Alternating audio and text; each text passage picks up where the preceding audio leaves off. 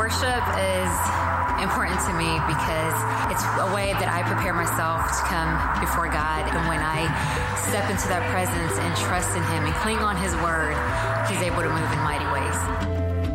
I just love being able to show people in the community who may not believe in God or just aren't sure what it really means to be a true believer, and just act out God in other people's lives and be His hands and feet. I love to worship because I like to make Him smile. I love to sing because it just makes me feel happy. I think we're all called to serve. I've served here about 13 years. It keeps me connected to God, but it just fills me with joy.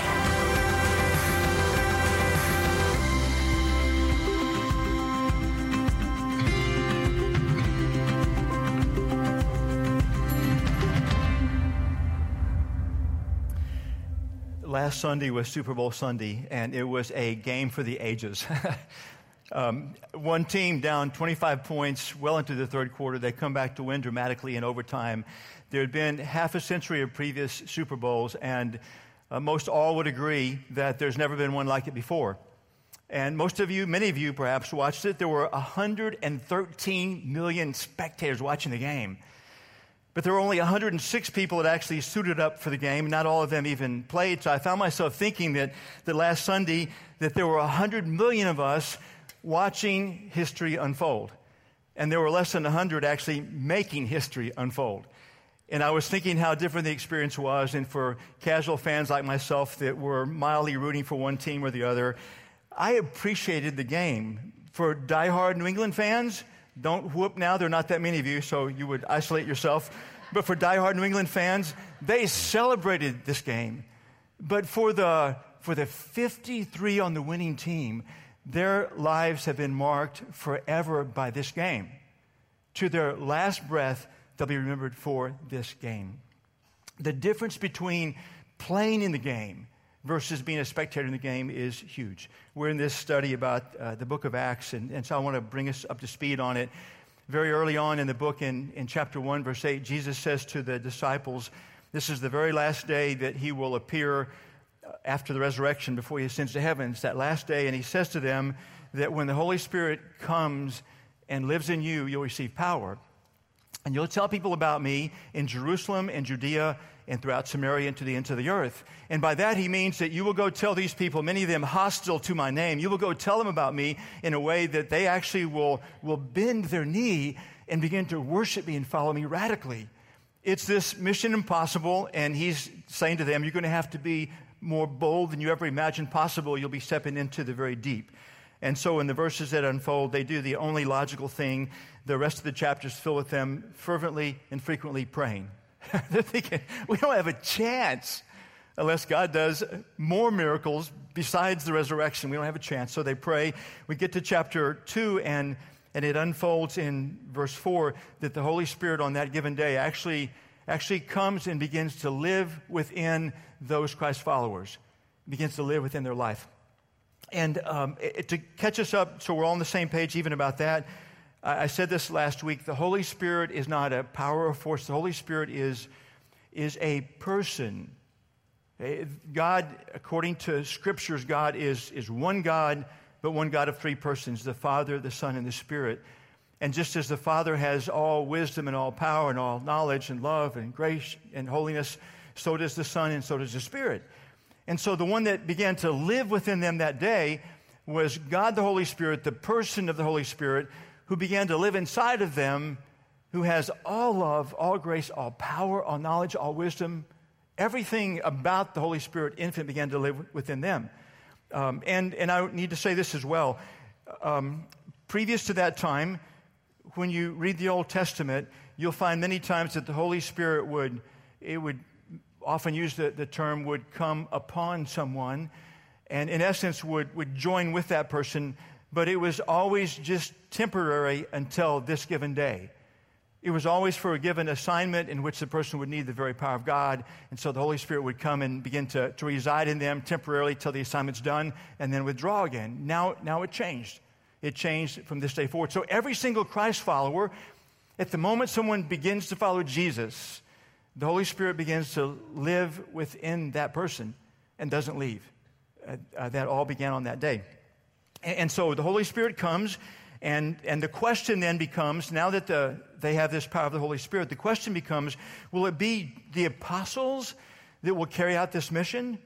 Will it be a bigger set? Because in chapter 1 it said that sometimes there were as many as 120 that would gather for prayer that were followers of Jesus. Would it be the 120 that would take on this assignment of telling Jerusalem and Judea and Samaria and the ends of the earth? Or who would it be? And so chapter 2 is unfolding. The Spirit has come.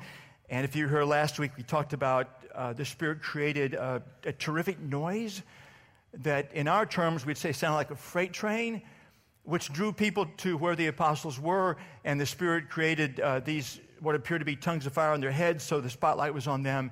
And they began to all tell about Jesus. And as I said last week, Scripture says that they had 15 different people groups there, 15 different languages. And as the apostles were speaking, everyone understood the message in their own language. And so the response is quite fascinating from the crowd. Some of the crowd realizes this isn't normal. And the question is, what is happening? But some of them jump to a conclusion and they think they're just drunk. Now, I've been around a few intoxicated people, and I've never known a one of them to begin to speak a new language they've never spoken before and speak it fluently. In fact, the opposite is true. Usually the only language they know, they're having trouble speaking fluently.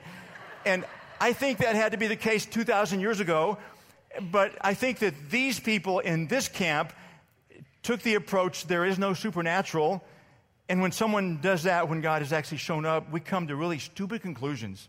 And so they're thinking, oh, they're just drunk, and so they're speaking in 15 different languages. So don't pay any attention to them. They're just drunk. And so in verse 16, Peter addresses them. He says, no, what you see was predicted long ago by the prophet Joel. In the last days, God says, I will pour out my Spirit upon all people. Your sons and daughters will prophesy. Your young men will see visions, and your old men will dream dreams. In those days I will pour out my Spirit even on my servants, men and women alike, and they will prophesy. Now, to give some clarity, where it says, I will pour out my Spirit upon all people, Scripture makes it clear that God is saying upon all people who have trusted their lives to Jesus. Every single Christ follower is saying, I will pour my Spirit upon all people that trust Jesus. But then there's this conglomeration of people that trust Jesus. It covers both genders. It covers male and female. It covers the socioeconomic spectrum. In fact, where it says, I'll pour my Spirit even upon servants, maybe a more literal translation is slaves. And so he's saying across the entire socioeconomic spectrum, I will pour my Spirit out. And then upon all ages, it's sons and daughters, young men, old men, I will pour out my Spirit. And the implications for the church, the implications for every follower of Jesus is this, is that it's all participants, no spectators. In the kingdom of God, in the work of God, it is all participants. There are no spectators among the kingdom of God. And so the application is, if you're a follower of Jesus, then you're included as a participant. You're included on the mission of Jesus. You're included as one who is saying, I have a path for you that means stepping into the deep. I have a path for you that means going places where your feet may fail, and you'll only succeed if I step in and supernaturally intervene. If you're a follower of Jesus, you're included in that. But I want to also say that if you're a follower of Jesus, those that are younger than you that follow Jesus, maybe it is your children or your friends' children, maybe it is your grandchildren or your friends' grandchildren, I mean, they're included as well. The ones that are younger than you, even much younger than you, they're included as well.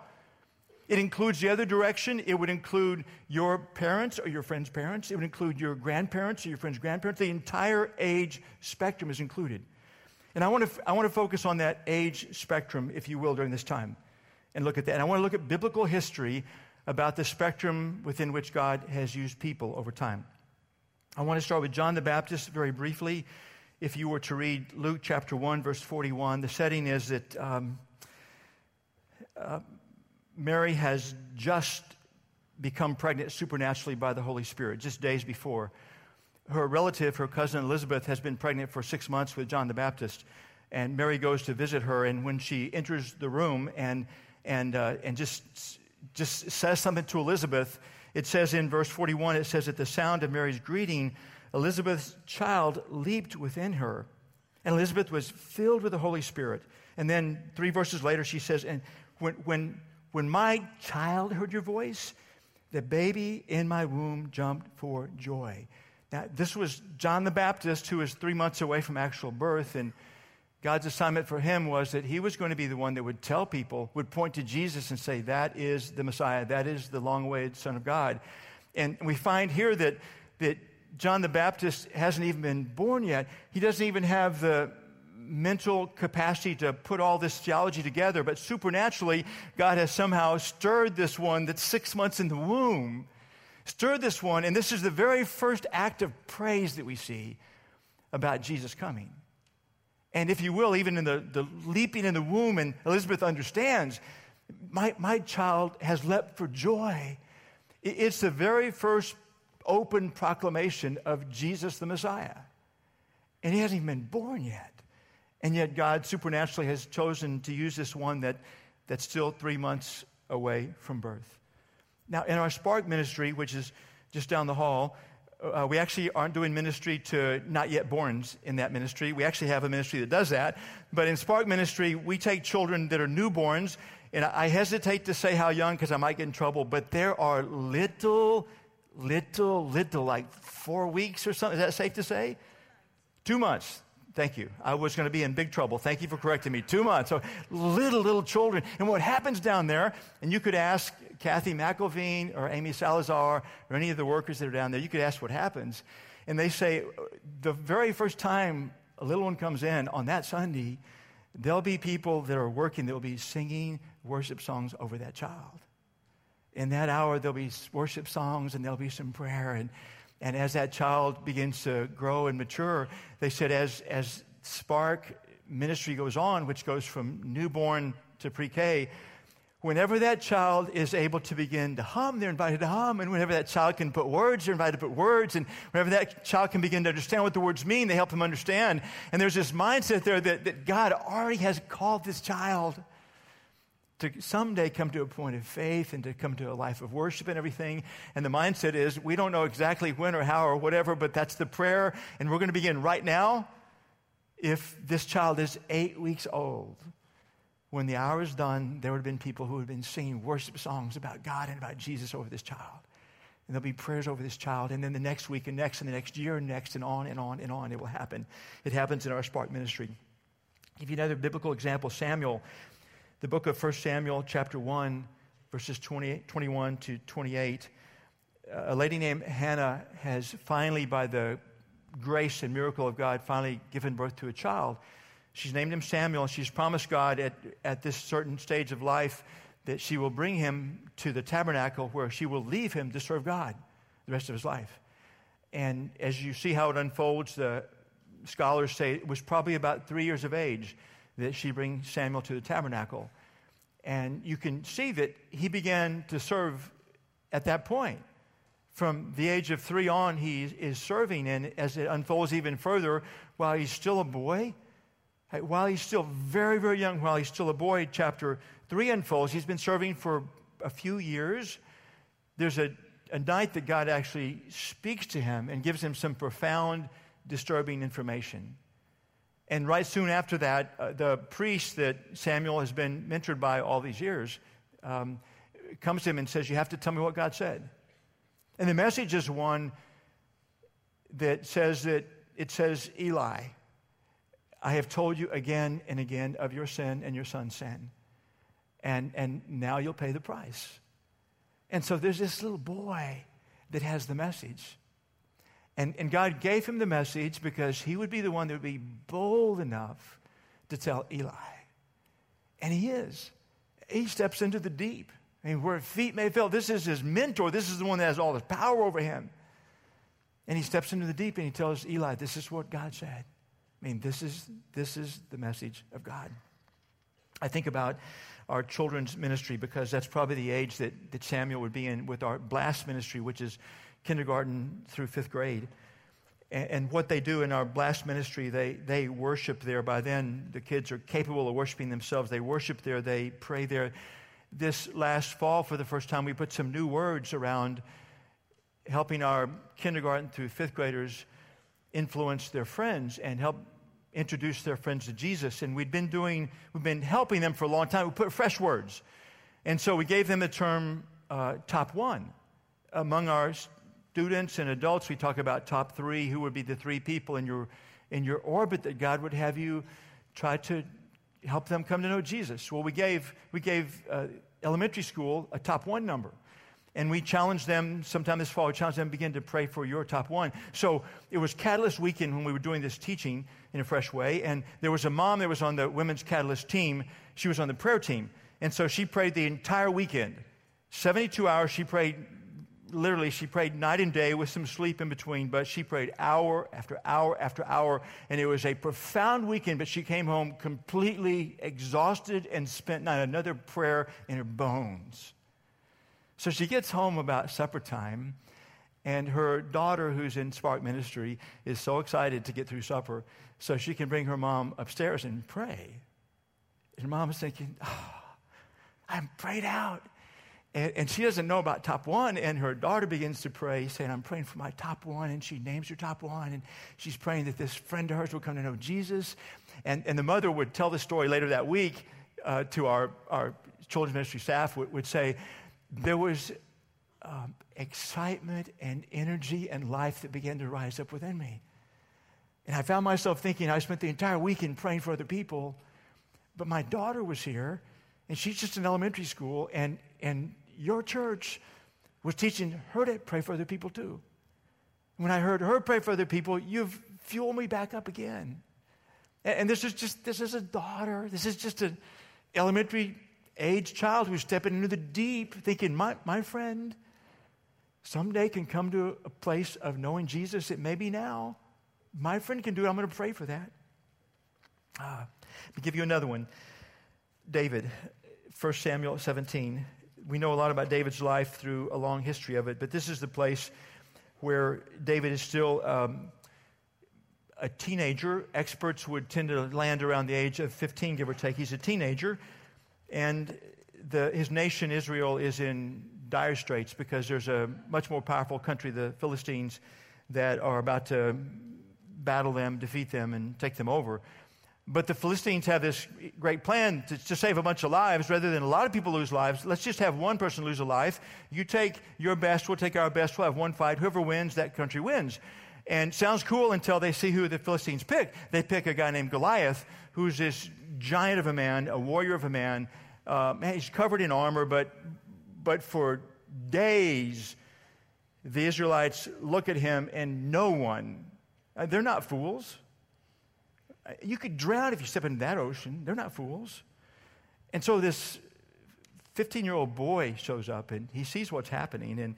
And he says this is verse 26, he says, who is this pagan Philistine anyway, that he's allowed to defy the armies of the living God? And David realizes no one's going to challenge him. And so David says, I will. They try to put armor on him. He can't even carry the armor. He's just 15. And so he takes a sling and he gets 5 stones and he goes out to Goliath. And this is what he says. He says, you come to me with sword, spear, and javelin. But I come to you in the name of the Lord of heaven's armies, the God of the armies of Israel, whom you have defied. The whole world will know that there's a God in Israel. This is the Lord's battle, and he will give you to us. And God did. A 15-year-old who would boldly step into the deep to go where feet would certainly fail unless God intervened. And in doing so, he would save his entire nation. So I find myself thinking about our students here at the harbor and what happens in student ministry. And they worship. They deeply worship. They pray. They pray fervently together. They do life on life, real life on life in small groups. They have their concept of top 3 is alive, and they are trying to draw their friends and classmates, in some cases co-workers, to come know Jesus as well. There are these organic student-led Bible studies that have been popping up in the schools, in the community, in other organizational, non-Christian organizations that are popping up. And usually it's one of our students that gets this vision, this idea, I think I'll start a Bible study in this setting. And then the leaders will just equip them and launch them off and pray for them and support them in that. I love this. This just happened this very week. In fact, this happened in the last 4 days. On Wednesday night, our students had a powerful teaching about God's beautiful plan of sexuality, the beauty of sexuality as God has planned it to be in the commitment of marriage between a husband and a wife. And then the teaching unfolds. Something different than that is a sin, which means God says this will do damage. Therefore, it's a sin. Don't go there. And so at the end of all the teaching around that, and the end of the night, worship night, there were some of the girls there. They've already gotten and begun to launch this vision to start a Bible study in their school and invite all their girlfriends to join them. And together they're going to study the Bible about God's plan for sexuality and say, friend, there's a better way. I'm going to follow the better way. Will you follow the better way with me? Can you say stepping into the deep? You know how countercultural that is, don't you? They don't care. They don't have to be 25 to be bold or 45 to be bold. They're bold now. They're in the game now. Esther, a young woman, probably 20 to 25, somewhere in that age bracket. You can read Esther chapter 4, verse 16. It's a time where the Israelites are under the Persian Empire. They've been conquered under the Persian Empire, which is this massive empire, one of the most powerful empires of ancient times. And Esther actually is a Jewish woman, and she's been surprisingly chosen as queen, which is a very precarious position. The last queen has been disposed of because the king just didn't like what the queen did, and so it's a very precarious position. And at some guidance from her family mentor, no one knows she's Jewish.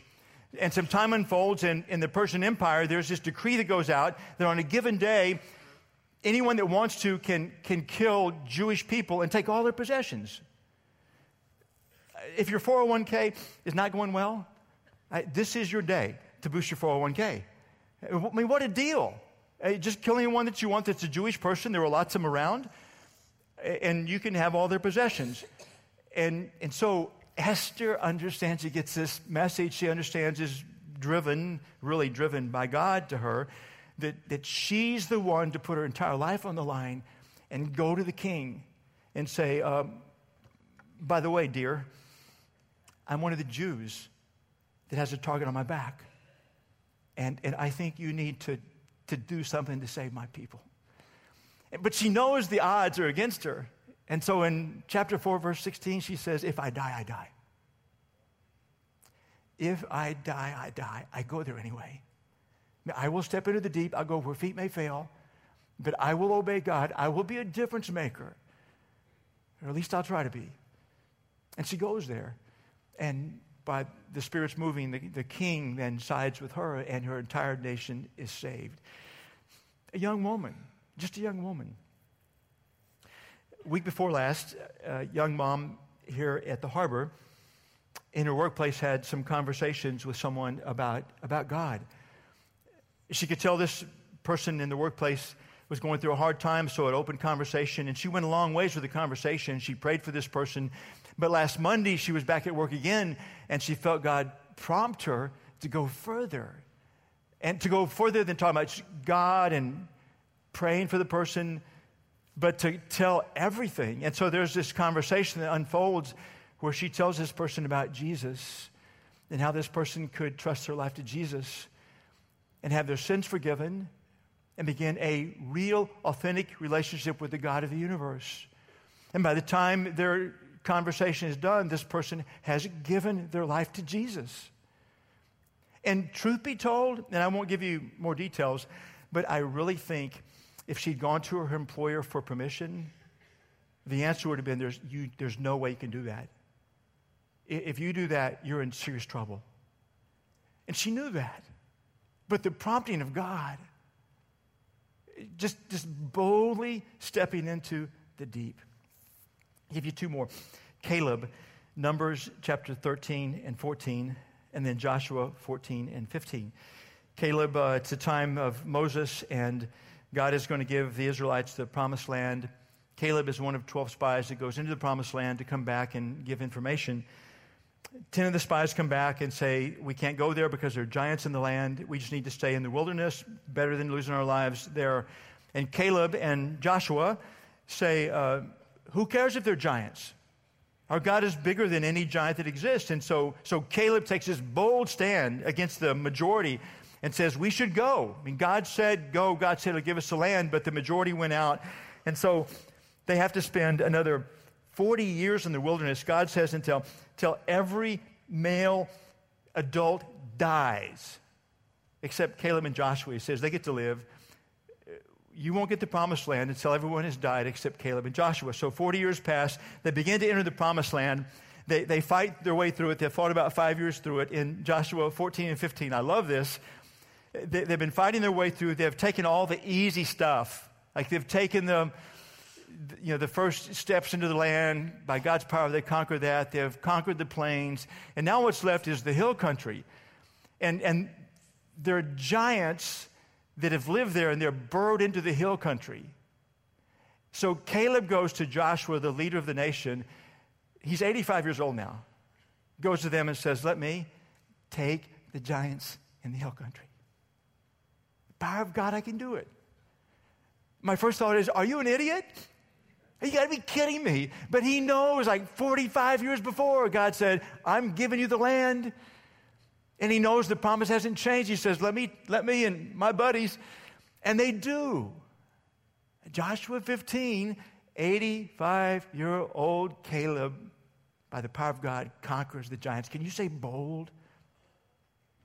I give you just one last one. Anna, it's Luke chapter 2, verses 36 to 38. Anna, it says, lost her husband after 7 years of marriage. He died. And now she's 84 years old. And it says in chapter 2, verse 37, that she never left the temple, but stayed there day and night, worshiping God with fasting and prayer. It sounds like she's been there for years. And between the lines, if you understand their history, you can understand pretty quickly she's not praying for another husband.